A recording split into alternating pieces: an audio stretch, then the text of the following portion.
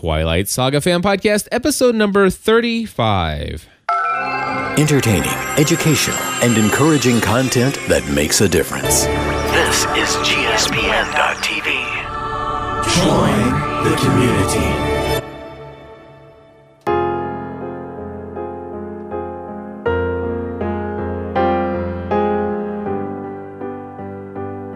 Well, hello, everybody, and welcome back to another episode of the Twilight Saga Fan Podcast. My name is Cliff Ravenscraft. I'm Stephanie Ravenscraft. And we are here yet again with now our final installment of recording From the car. From the car. That's right, folks. We are happy to bring to you our thoughts, our feelings, our reactions to chapters 5 and 6 of Breaking Dawn. And of course, we want to encourage you, if you are used to hearing us in the studio and you like to hear us better that way, I know I like to hear myself better in the studio. We will be back. I'm pretty sure you just like to hear yourself. I do love to hear myself talk. That I will not lie. I know that sounds a little arrogant, but hey, no. It just is who I am. It just happens to make us some money, so that's okay. It does make us a little money, and I like to hear myself talk. Anyway, well, folks, I'll tell you, here we go. We're going to turn it over now to us recording in the car. Have a seat, the back seat. Make sure you are buckled, and we will be back in our next episode recording once again in the studio. Until then, here you go.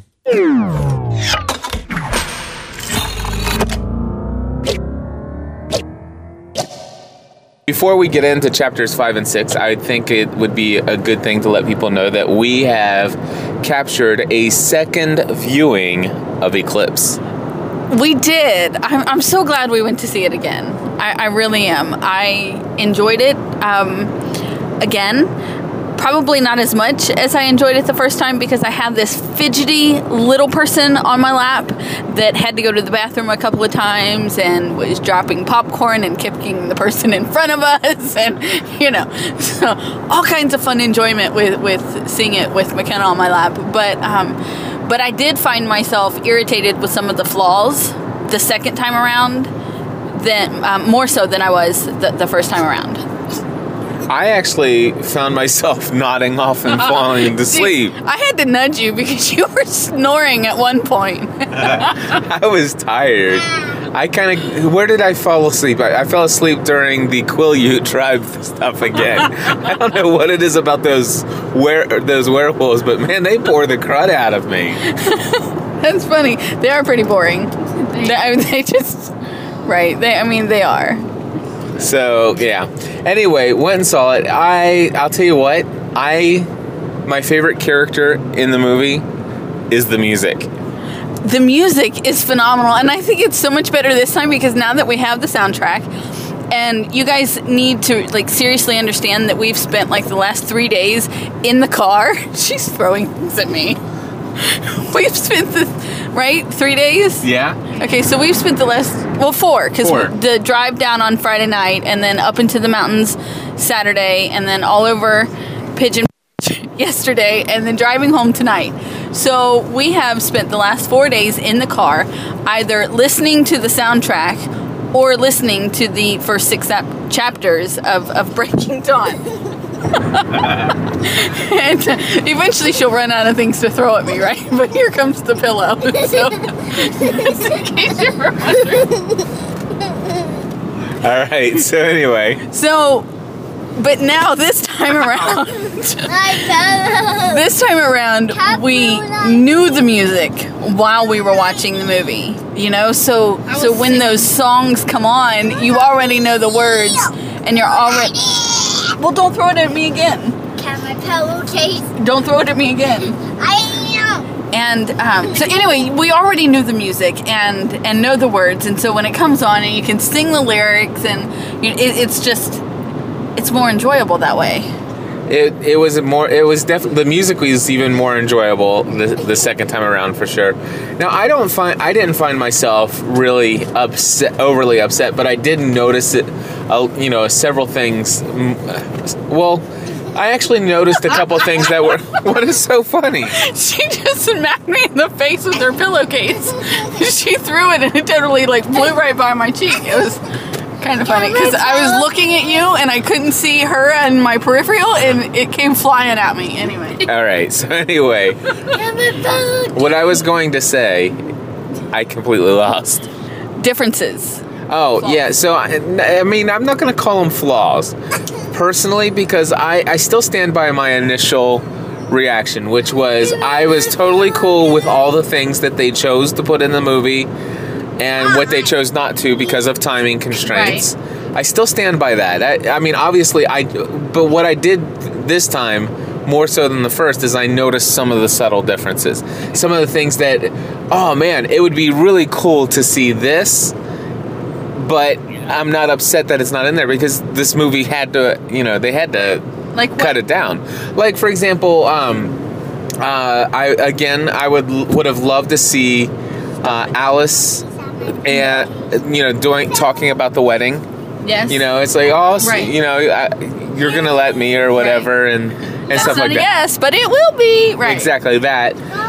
Then also there was the whole the diamond bracelet.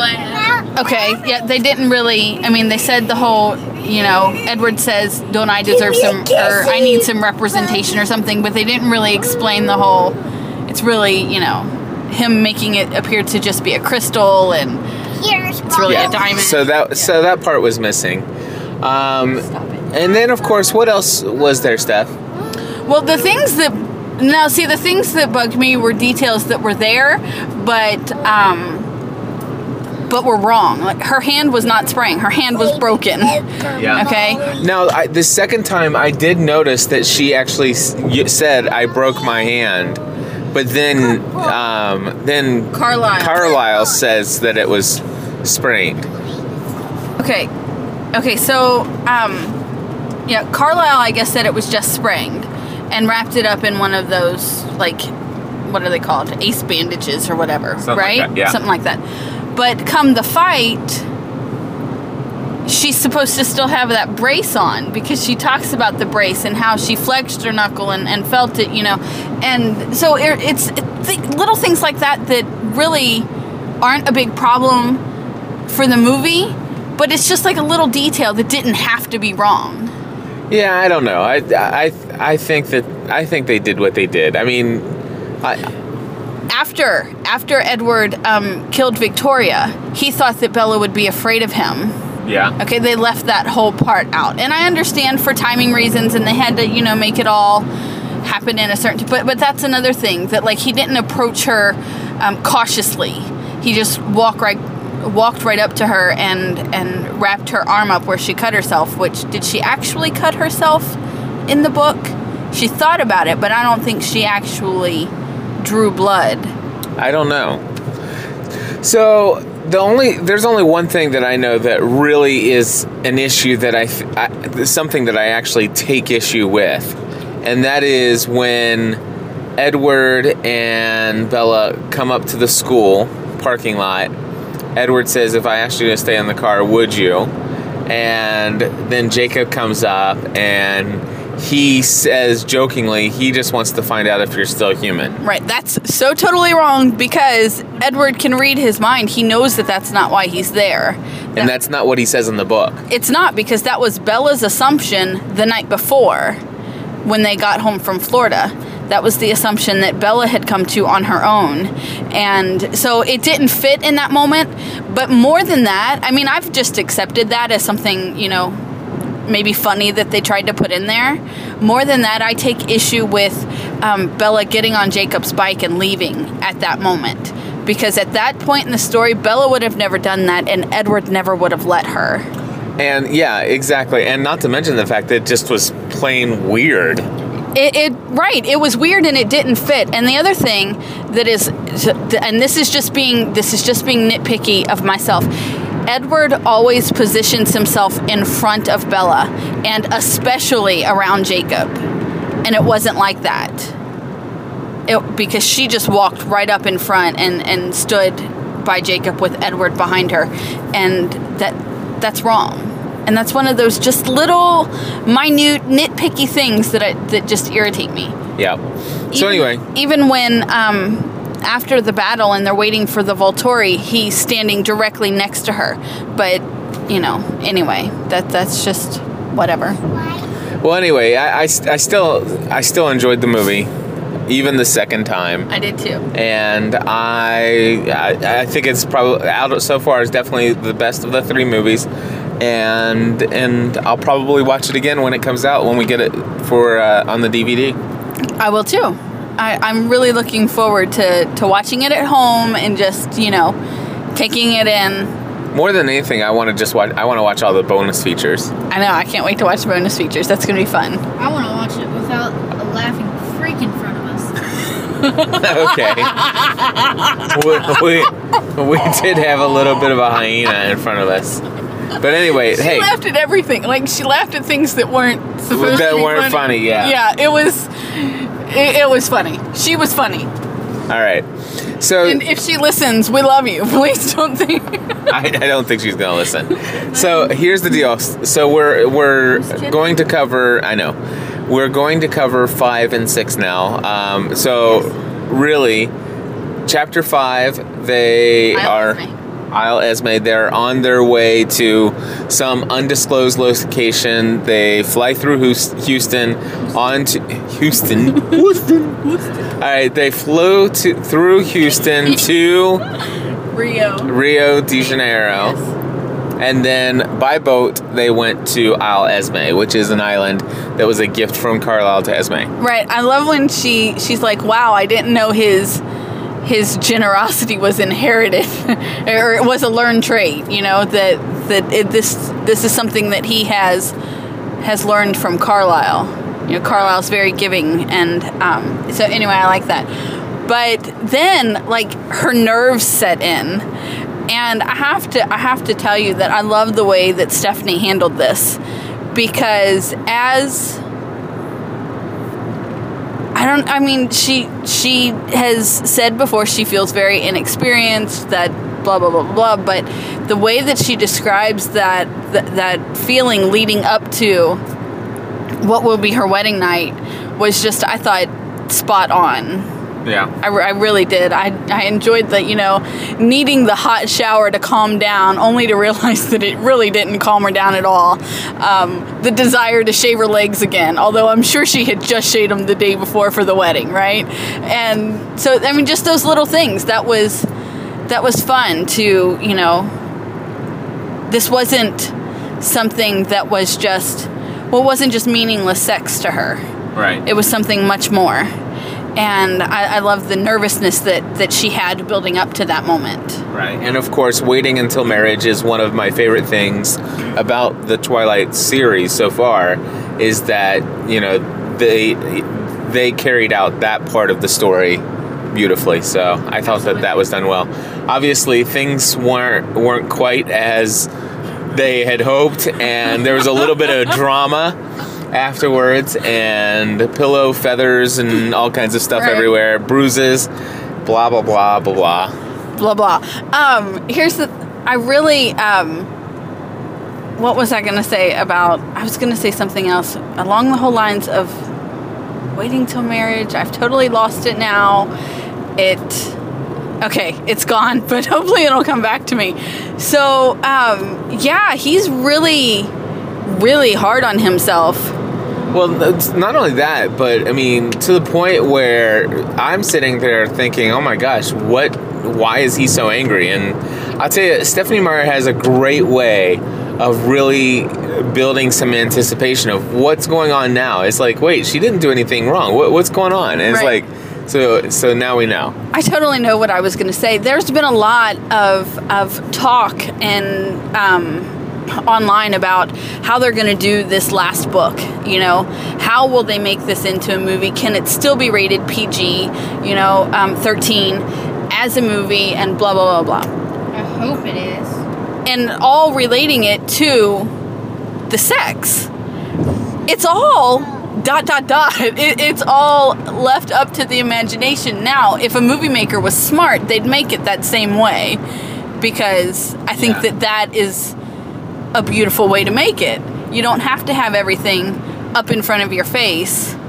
Well, even so far in the story, it hasn't been in front of your face. Well, it's and that's just that's what I'm saying. That's what I think, that if they were true to the story, that's the way that they would make the movie. Right. And I think that is beautiful because, you know, I can let my daughter read about the nervousness of your first time with your husband and talk about that without her reading explicit details of what took place. right. You know, and so I love the way that she handled it, and I really would say that it should be written in movie form exactly that way. I hope that they do that. So anyway, that's it. All right, so Drama. then we move into chapter 6, distractions. Obviously, she wants to continue her celebration of their new wedding bliss, Duh. I mean, but he obviously is afraid that, you know, that's too dangerous, and so therefore he says, you know, we're not going to do this again until we've transformed you until you're changed. And basically now she's like, wait a second, I kind of like this. right. I'm really liking this part of being human, and so I want to be human a little longer. Let's make a deal, because it worked so well for us the first time. Right. And so I love his one line. It's like, man, if I would have known, it would have just taken that. Really, sex was the key all along. If I'd only known, right? Yeah. But so she wants, and he, no, I will not make any more deals with you. I will not make any deals with you. And they talk about the dreams. She's having these dreams, which, go ahead. Cliff now thinks that Bella's special gift, or Bella's vampire power, will be dreams. Yeah, she's going to have some. I think that she's obviously had these dreams. And so far, every time she's had dreams, it's been tied to something in the future. And so I'm seeing a recurring theme happening here. And she's having dreams about these babies, and I'm thinking that Bella's going to have a baby. And so I'm sitting here thinking, okay, she's going to have a half human, half vampire baby, and somehow it's going to be responsible for killing all of her loved ones and friends. But do you realize how ridiculous you sound?